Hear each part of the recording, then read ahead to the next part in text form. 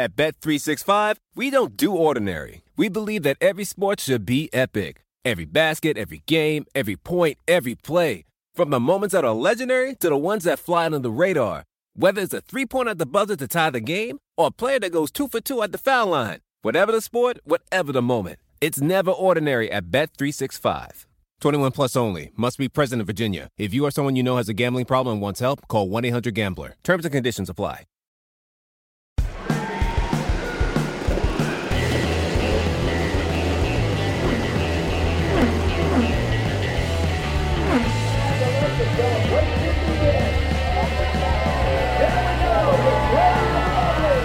This is Off Track with Hinch and Rossi. Okay, so you're going to hear later in this episode that I screwed this up the first time, but Tim, I really want you to intro the show because Alex doesn't like how I do it. All right, you know what? I'm going to start it how I want to start it, which is hello and welcome. Hello and welcome to Off Track. It's the way to do it. Now, I'm going to do something we don't do enough. I'm producer Tim. I'm joined by James Hinchcliffe and Alexander Rossi.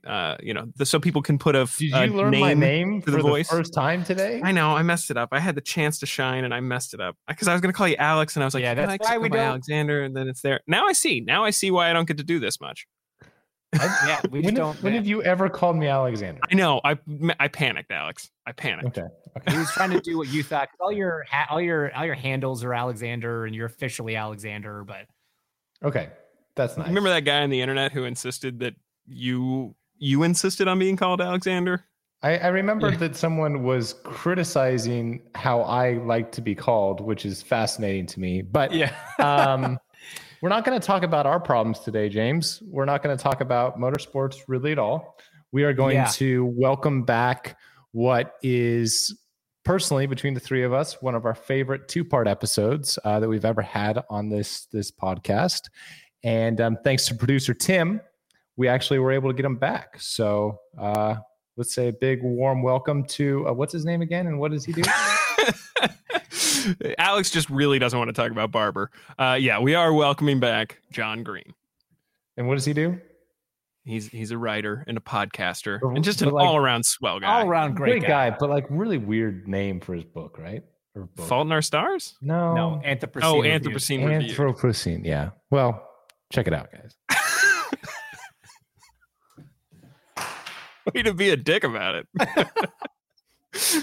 He was like, "Oh, you seem like a really nice guy. I'll prove that wrong."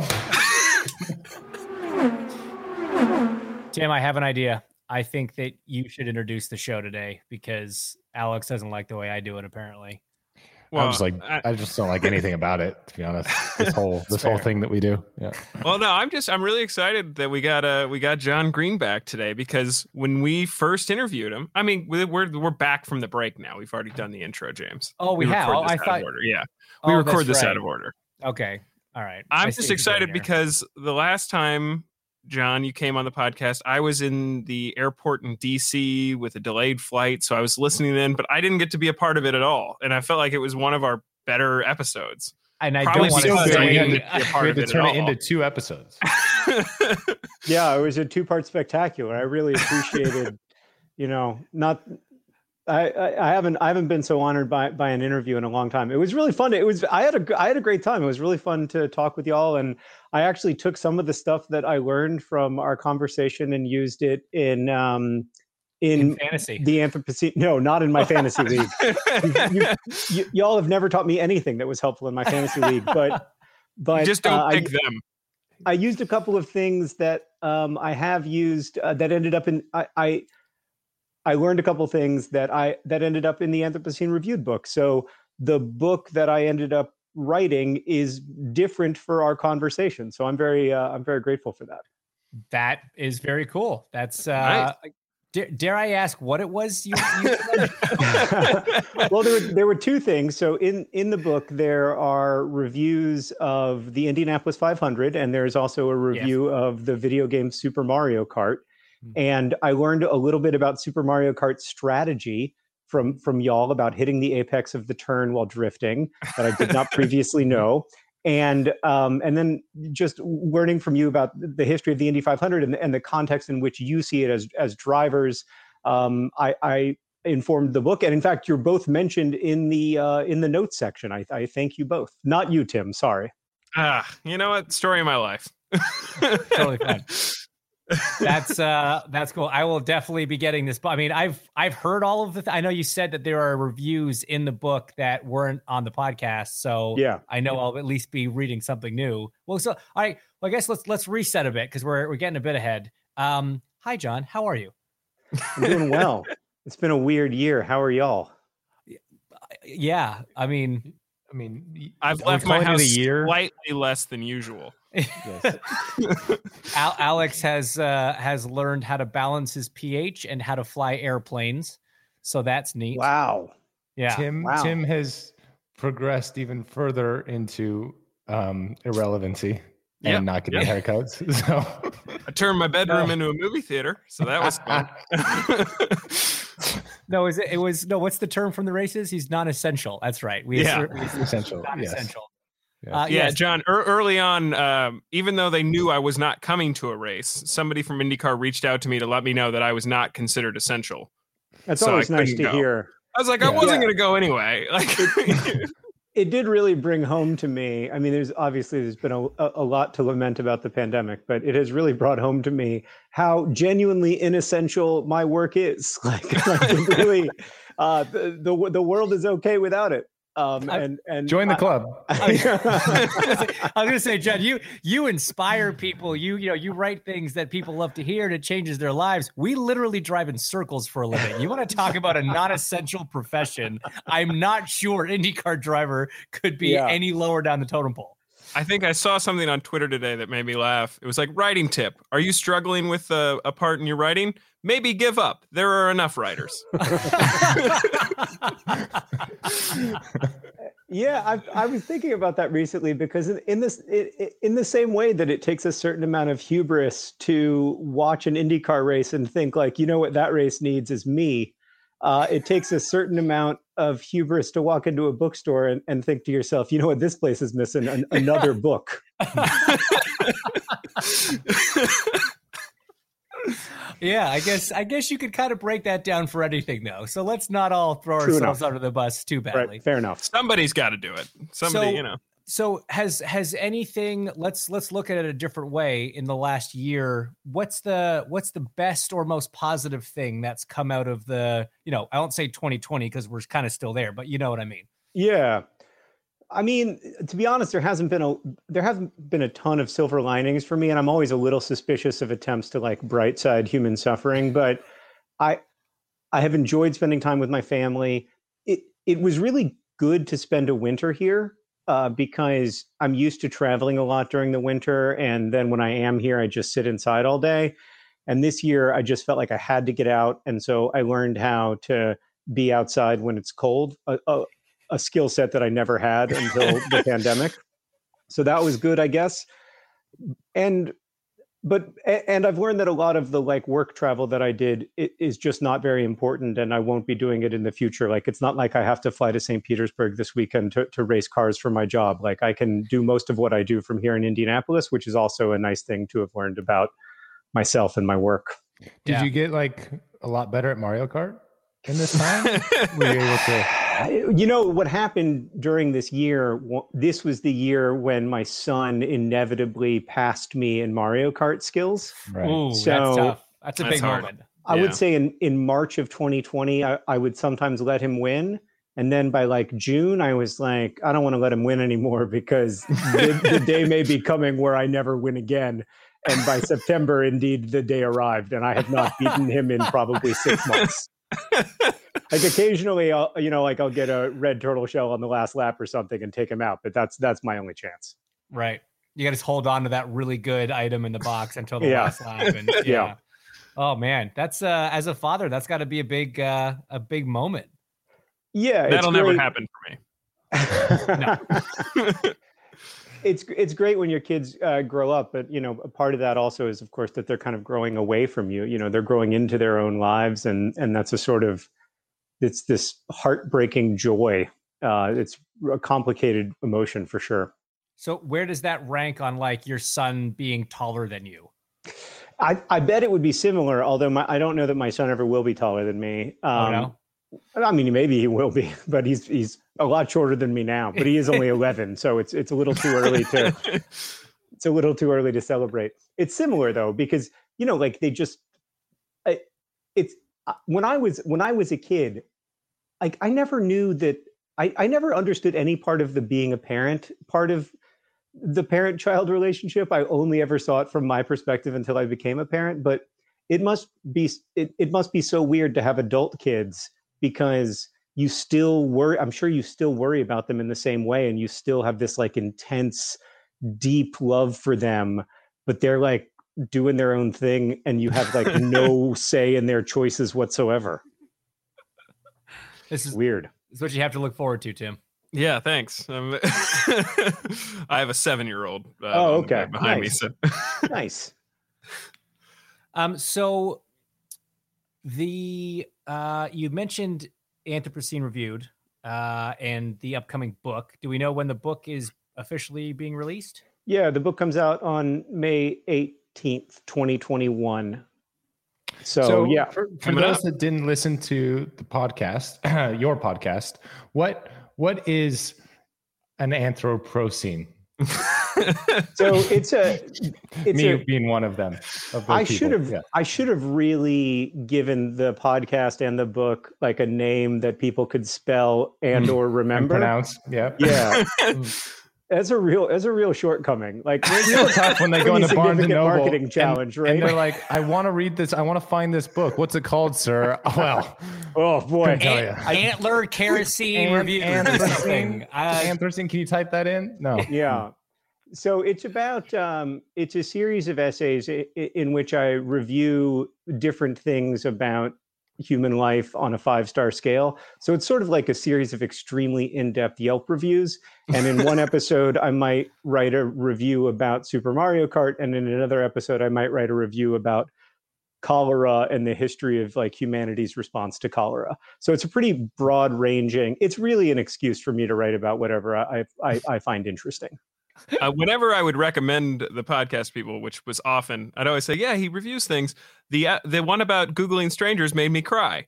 Yeah. You think it's an essay about like how weird it is that we can Google anybody and find out lots of information about them, but then it's secretly an essay about my time as a hospital chaplain. So there's a lot of essays that are like that, because I wanted to try to find places where my little life and my, tiny sliver of human experience, like bumps up against these huge forces that we are all subjected to, whether that's, shifts in technology, these big historical forces, shifts in humanity's relationship to machines, all kinds of things. In fact, like that's one of the reasons I wanted to write about the Indy 500 is because, I realize that this is not like what most of us are thinking about most of the time when we're watching racing, but these are and have been for over 100 years attempts to like figure out how humans will interact with machines and how we can interact with machines more effectively, and what the proper relationship is between humans and machines. And that's part of what makes racing so fascinating, is that it's both this like incredible human athletic feat and it's this, immense engineering feat. Can we get you to do some of the marketing for IndyCar and NBC? That'd be really cool. Yeah. I don't know that they would really like my marketing strategy of like, what you need to like really like over intellectualize it. That's what IndyCar is missing, like hyper analysis. Go the opposite of the NASCAR route. Right. Yeah. I love racing, but wish it were more literary. I mean, let's start with the name. Let's start with 3 syllables, not enough. IndyCar is a little more intellectual than NASCAR. Like objectively, I grew up in Alabama. I grew up going to the races down there, and I like NASCAR, but IndyCar is objectively better.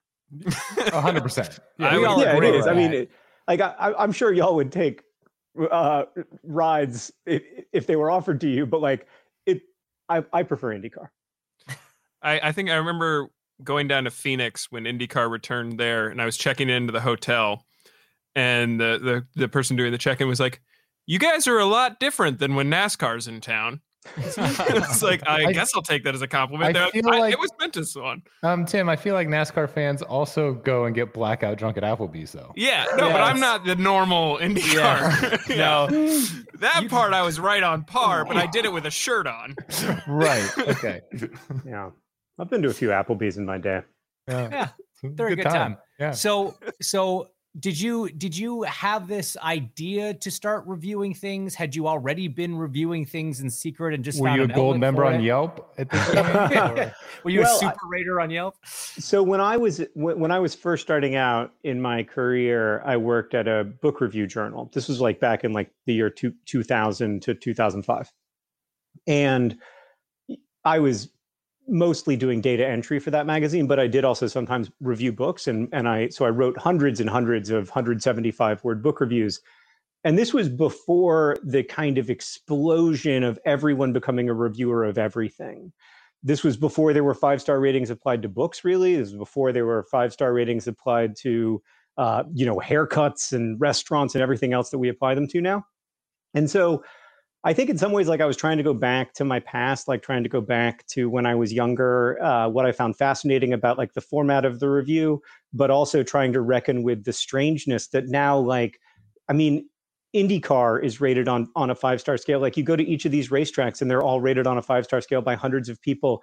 When my brother and I were, part of what inspired the podcast and the book was that when I was on tour for my book, Turtles All the Way Down, my brother and I were like touring around the country in a bus, and we would like drive through national parks and we would read aloud to each other the 1-star reviews of national parks, like Badlands National Park. One user gave it 1 star and said, "Not enough mountain."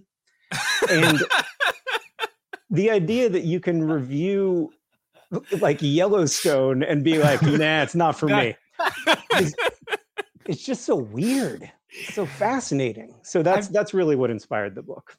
I've never thought it broken down like that, but it really does make you think that there should be limits on who's allowed to review things. Yeah, and also maybe on like what is allowed to be reviewed. Like my book, The Fault in Our Stars, was turned into a movie, and part of the movie was filmed in Amsterdam, and part that was filmed in Amsterdam was filmed on a bench, and the bench has like 800 Google reviews, and it's just a bench. Like there's nothing. It's just a bench. Are people like commenting on the realism of the bench, or like how close it was represented in the movie?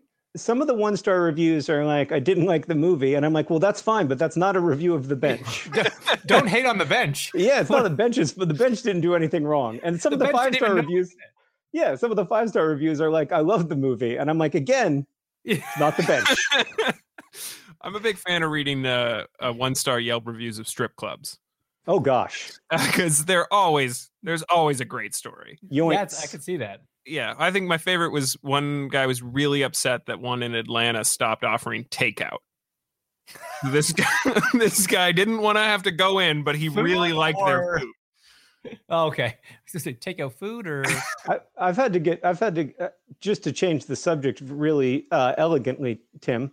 I've had to get takeout much more, not from those particular establishments, but I've had to get takeout from just in general more in the last year, and I don't like it. I want to go back. One of the last times I was at a restaurant, I think in fact the last time I was inside of a restaurant like without a mask on and had a normal experience, I was with I will say that I was with James Hinchcliffe and Connor Daly. They were eating at a different table, but I did see them. Yes. And I remember thinking at that dinner, I wonder if like things are about to get weird. Yeah. Because you were in the same restaurant as them, or no, just the pandemic was coming. There were little whispers of the pandemic, right. Right. And I remember like looking across at James and Connor having their dinner and thinking, how do you do this if like there's a disease floating about?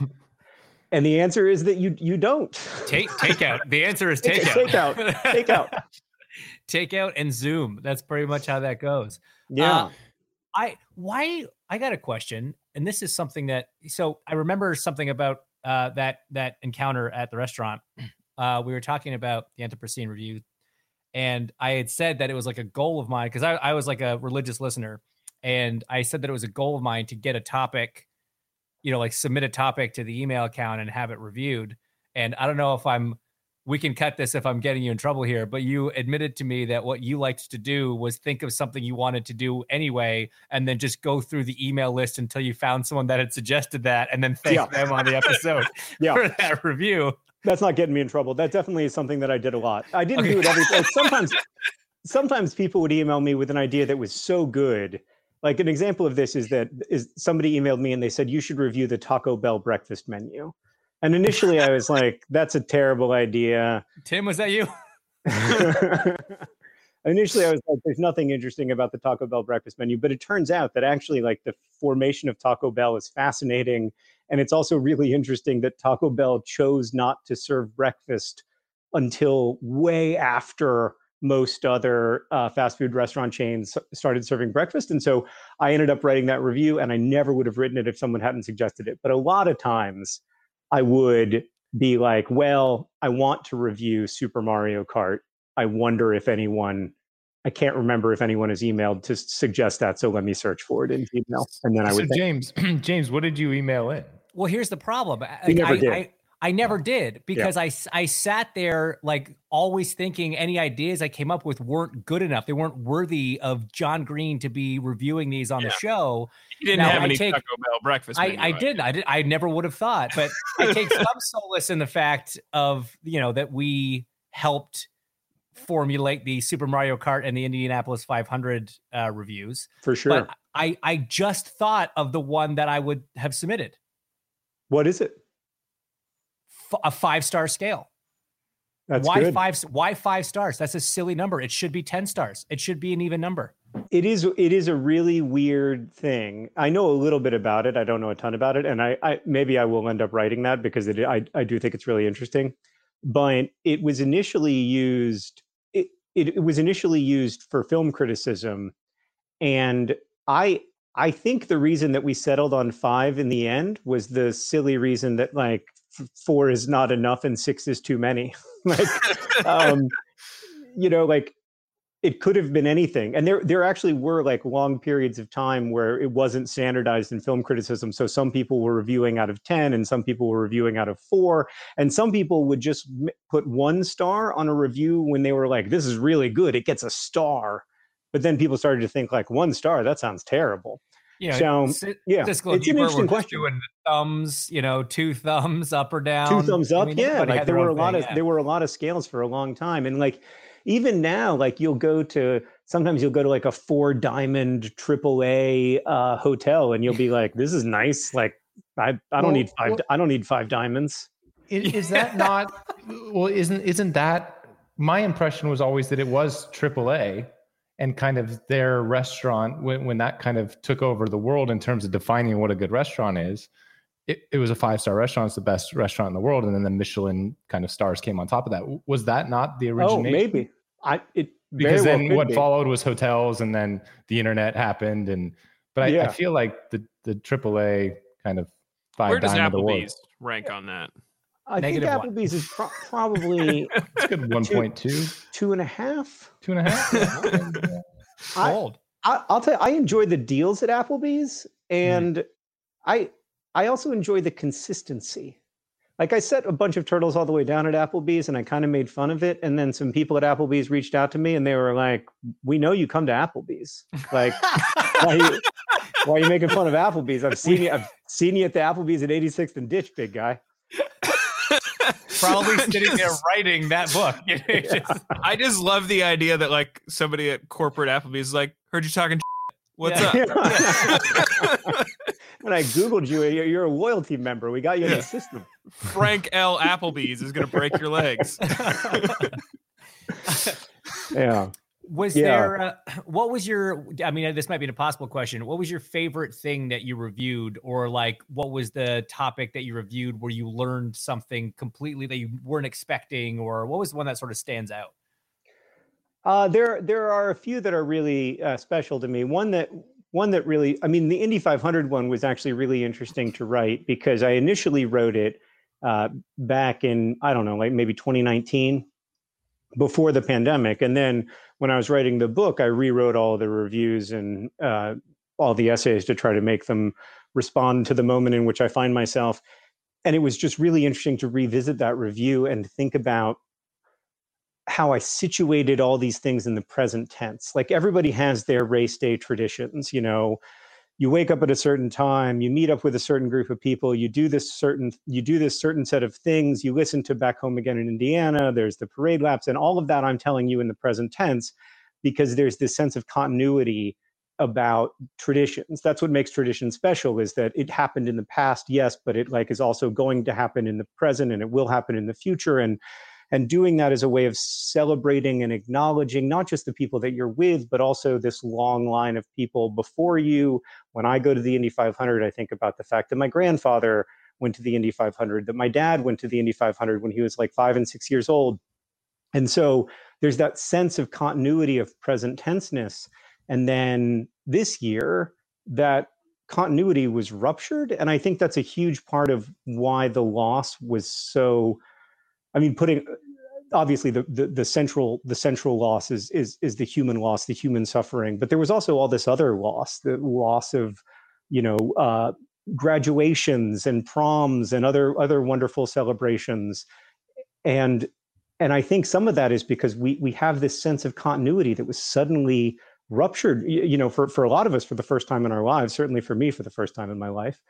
And what do you do about that? Like, how do you get back into a sense of normalcy? Like, I'll confess that when I mean, we actually biked to the track like we usually do on the same Sunday when we usually bike to the track, but it was the saddest.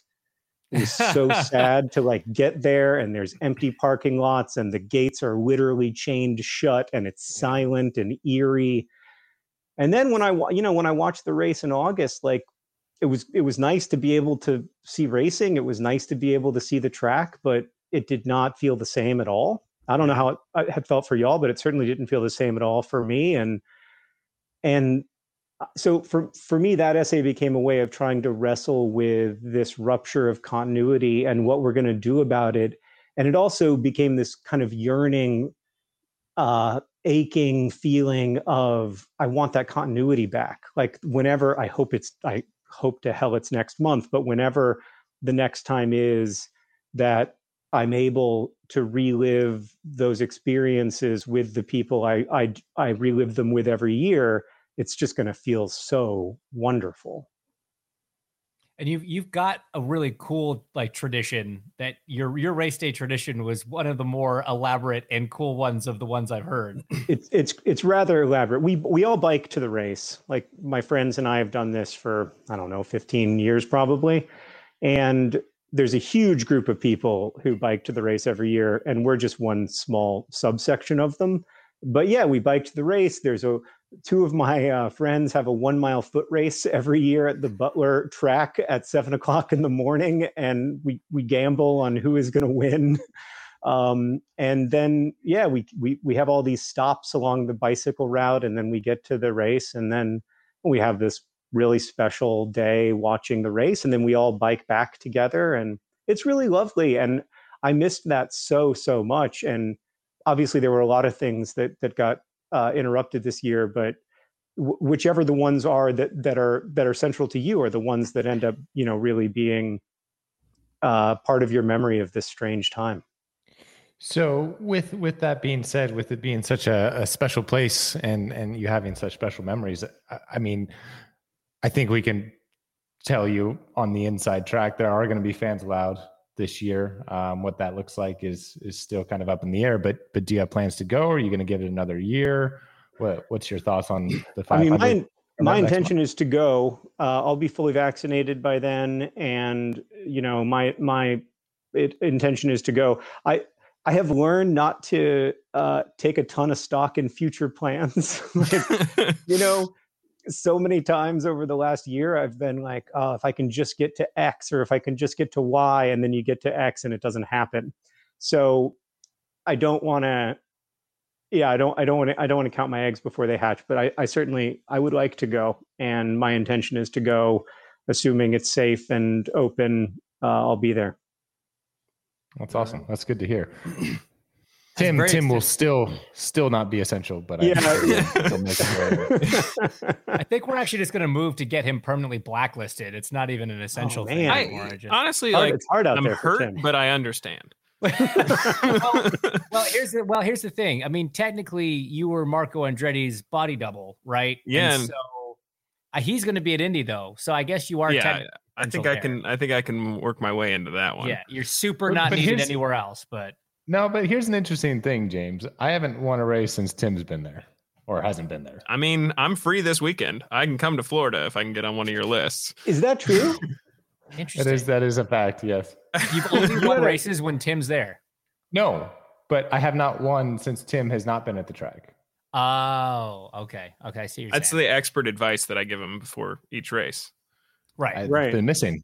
Last year he would FaceTime me on the grid. Now he doesn't even do that. So yeah, I mean, right before he won the Indy 500, I pulled Alex aside on the grid and just said, "Hey, don't turn right." That's great. So I would like to get some credit. Yeah, on that. Yeah. But I always like to say to drivers, James should have listened, because I also feel like I have wisdom to impart that's going to help them in their careers. I won't name names, but I am completely like I know a couple of drivers casually because like their kids know my kids or whatever. And well, actually that does lower it. And I'm always fascinated by how people talk to them. And I'm sure this happens to you, where like, first off, like people have an assumption that that their input on your job is needed even if they don't know you, which is weird. Like, but secondly, there's like I was at a thing once and I overheard someone talking to this driver, and the person was saying, you know, what you just need to brake a little earlier into this turn in the Indy Grand Prix track. And I wanted to turn around and be like, are you kidding me? Like, in what world is that actually, like, how do you think that's going to help? What's your thought process that gets you from, I think this person needs my opinion on what to do in this particular scenario of which I have zero experience? Right. It's like if I go up to an Indianapolis Colt and I'm like, I've noticed that when you're doing your offensive line work, you could do this with your footwork. I don't know. Yeah. I think if you ran the 40 faster, that would be a good thing. So why don't you go ahead and work on that? Would you? It's better when you catch the ball than when you drop it. Yeah. Try that. Yeah, no, it's you do get that from time to time. You do get the unsolicited advice, in career counseling from time to time, but it's entertaining. It's phenomenal. It's really special. I enjoy it. I enjoy the interactions, with people most of the time. So especially when they're critiquing what they view as my performance is really cool. Yeah, like the after the fact, right? Like so there's the pre-race, pep talk that you get, right? This is how I think you should do it. But then there's also the immediately afterwards on Twitter being like, well, this is how you should have done it, or why did you do this, without knowing any context as to anything that's happening. Not only that, like if you've ever been inside of a go-kart, like I don't know what it's like to drive an Indy car, but I've driven a go-kart before. And if you've ever been inside of a go-kart, like, I don't know what happens to y'all when you're driving. Obviously, you're highly trained professionals, but like when I'm in a go-kart, I'm just in a blind panic. Like I'm not, my head's not doing anything. Like if there's somebody in a go-kart 3 inches away from me and we're both driving 30 miles an hour, like I have no idea. I have no idea what I'm thinking. Like I couldn't tell you afterwards. Like sometimes you'll hear interviews with drivers and they'll be like, well, here's what I was thinking in that moment. And I'm like, that's amazing that you were thinking anything. Like it's such a high pressure, incredibly tense situation. Years of practice, my friend. Years of practice. God. Yeah. I would not relish that. I would find that job challenging for sure. So speaking of the Monday morning quarterbacking on the internet, we saw that you have abandoned Twitter. Yeah. What went into that decision? Is your life better because of it now? Yeah. What are your thoughts? I know how much happier you are. Yeah. We've talked a lot about how much we all hate Twitter. Yeah. I mean, as far as why I abandoned Twitter, Alex, like I think for the obvious reasons. it was bad for me as an individual, but then I also don't know that it's great for the social order. So if there are things that are bad for me as an individual, but are like making the world a lot better, maybe I can try to like gut it out. But I'm not convinced that Twitter is. I think there are a lot of upsides to being able to have big public conversations that include a lot of people. The problem is that, at least for me, I find it almost impossible not to respond to baiting.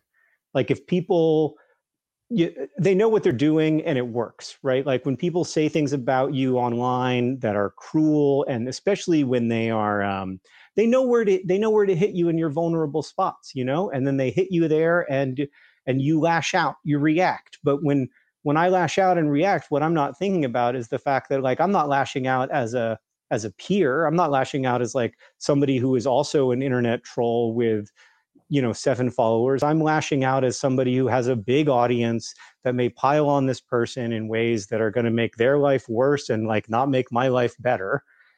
And I'm lashing out in a way that like, frankly, doesn't necessarily reflect the kind of person I want to be, because I'm in that moment, I'm feeling that sort of like anger and rage and fear and hurt. And so if I don't see those things, I don't have those feelings, and my friend, like in my daily life, like if I go to Target and somebody recognizes me, like very, very, very rarely will they be like, I hate your books, like, and so wait, very rarely or never? Like, has this happened in person?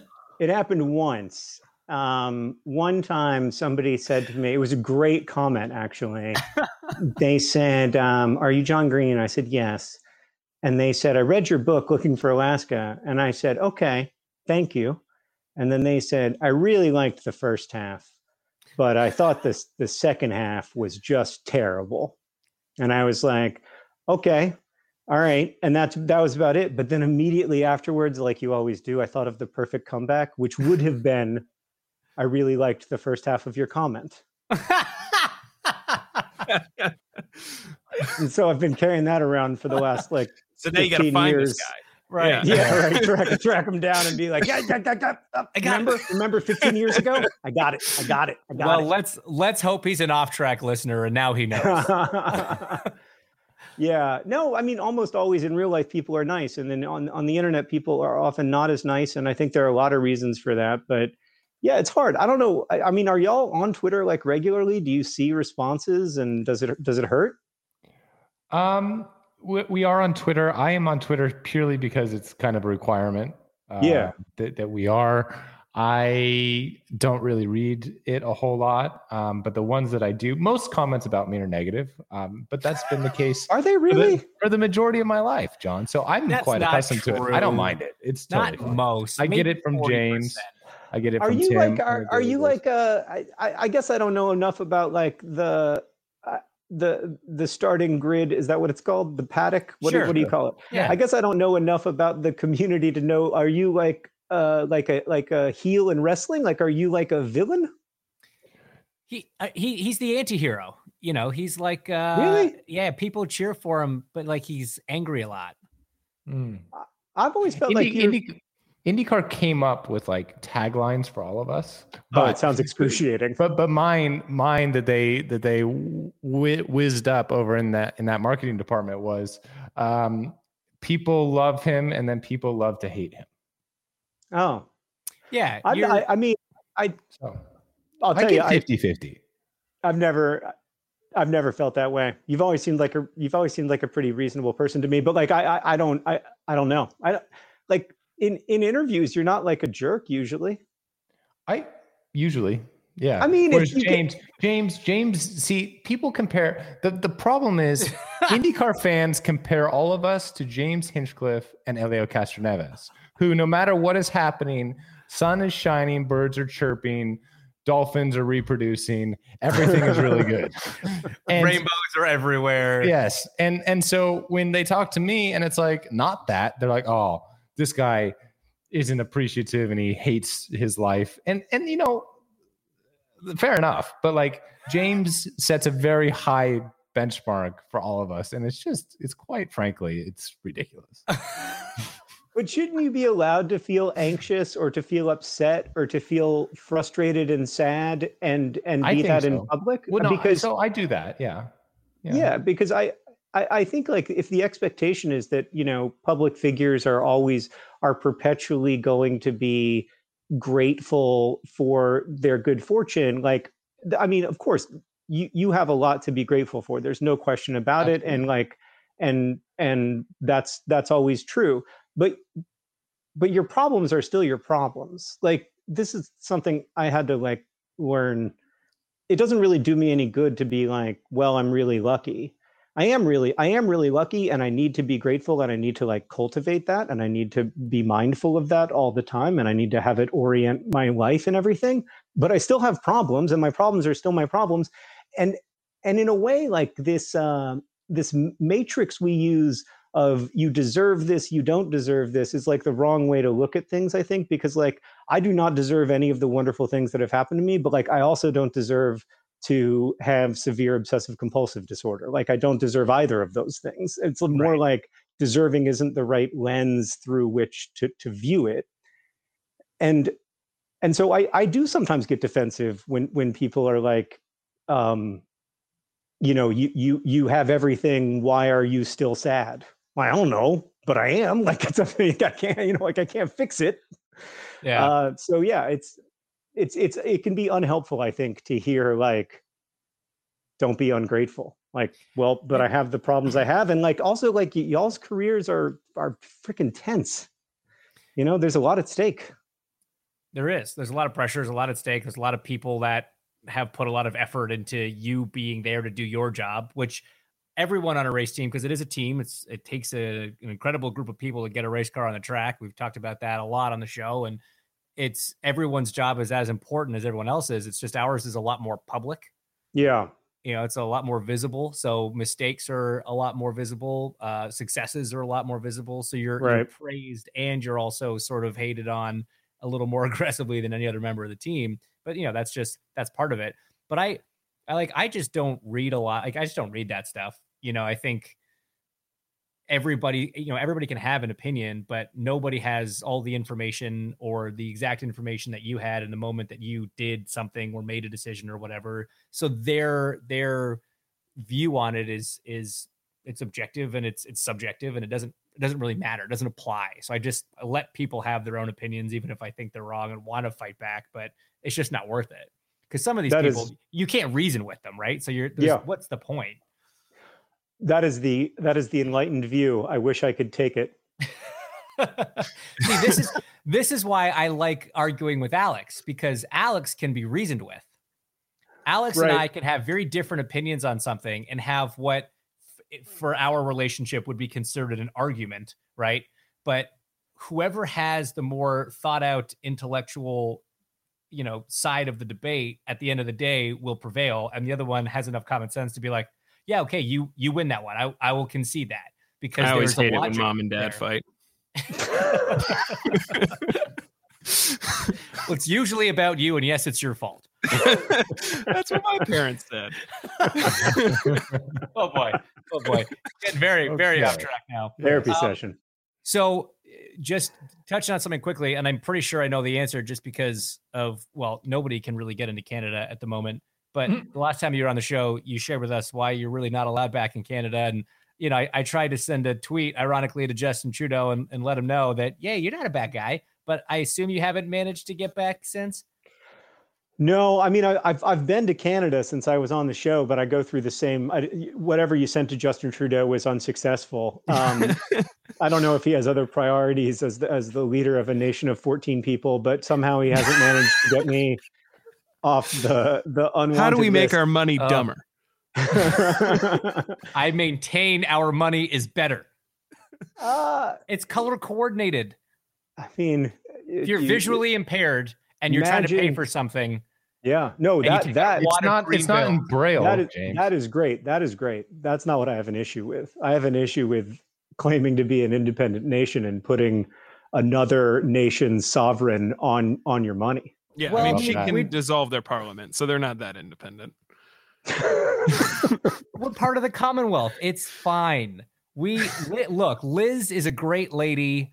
She's been very good to us. Great kisser. So, John, there is something I wanted to bring up last time, and I know you have a heart out, so we'll let you go here soon. But I just a personal story about how Fault in Our Stars affected my life.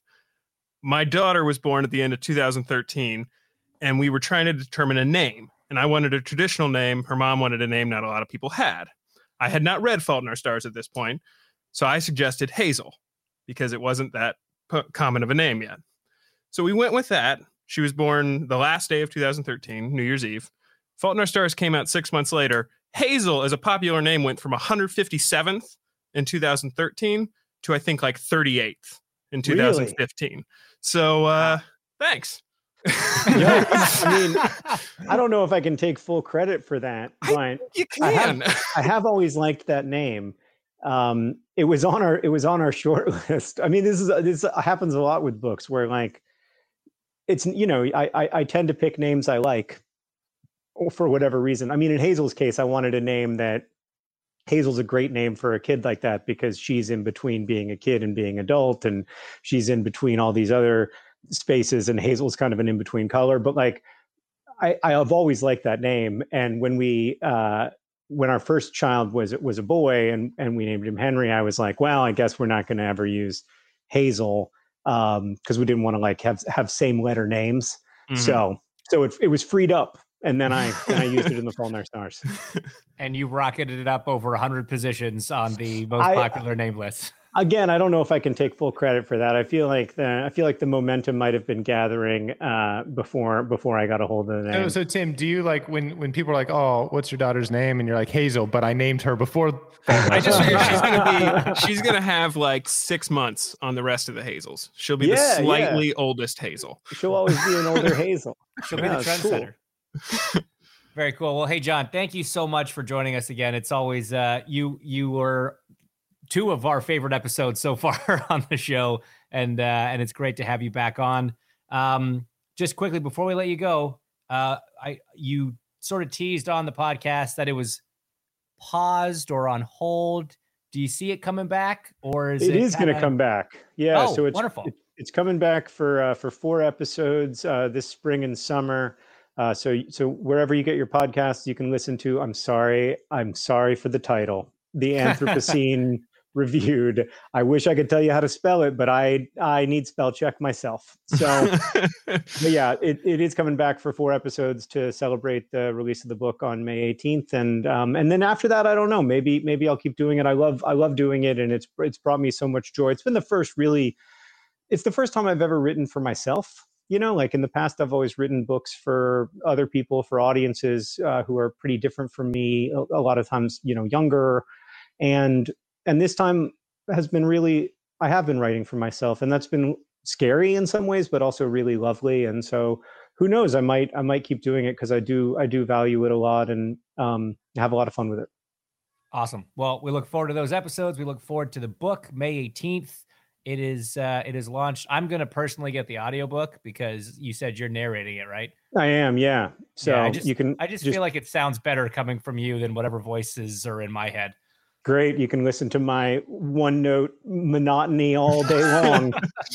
I really appreciate the chance to be on with you guys. And I admire you both a lot, and you, Tim. And it's all right. You don't have to lie. It's fine. I look forward to a great season of racing, and hopefully the return of normal life. And we'll see you at the 500. Likewise. Yes. Sir. Yeah. All right. Sounds good, guys. Well, thanks very much. Thanks for coming. Thank you. All right. Take care. Once again, big thanks to John Green for coming on the show again. As Alex said at the top, you know, one of our favorite guests we've had on. And look forward to the book coming out, the podcast, 2 more episodes, and him and other people at the Indianapolis 500. Sorry we didn't get to Barbara, guys. I guess you're going to get a Barbara St. Pete 2 for next week. Until then, thanks for listening. I'm actually going to listen to a podcast for once in my life. Are you going to listen to the Anthropocene Review? Yeah, I'm not going to listen to Off Track with Hinch and Rossi. No. I assumed it wasn't that one. You definitely should listen to Anthropocene Review. It sounds really cool. It's way better.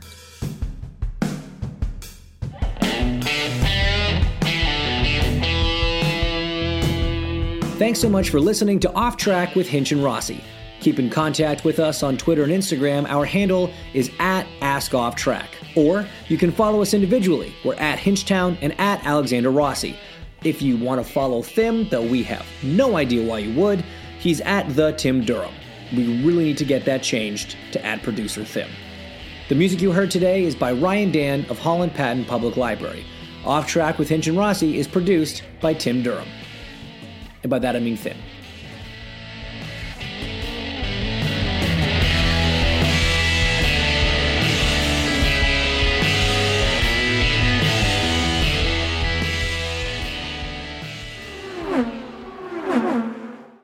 At Bet365, we don't do ordinary. We believe that every sport should be epic. Every basket, every game, every point, every play. From the moments that are legendary to the ones that fly under the radar. Whether it's a three-pointer at the buzzer to tie the game or a player that goes 2 for 2 at the foul line. Whatever the sport, whatever the moment. It's never ordinary at Bet365. 21 plus only. Must be present in Virginia. If you or someone you know has a gambling problem and wants help, call 1-800-GAMBLER. Terms and conditions apply.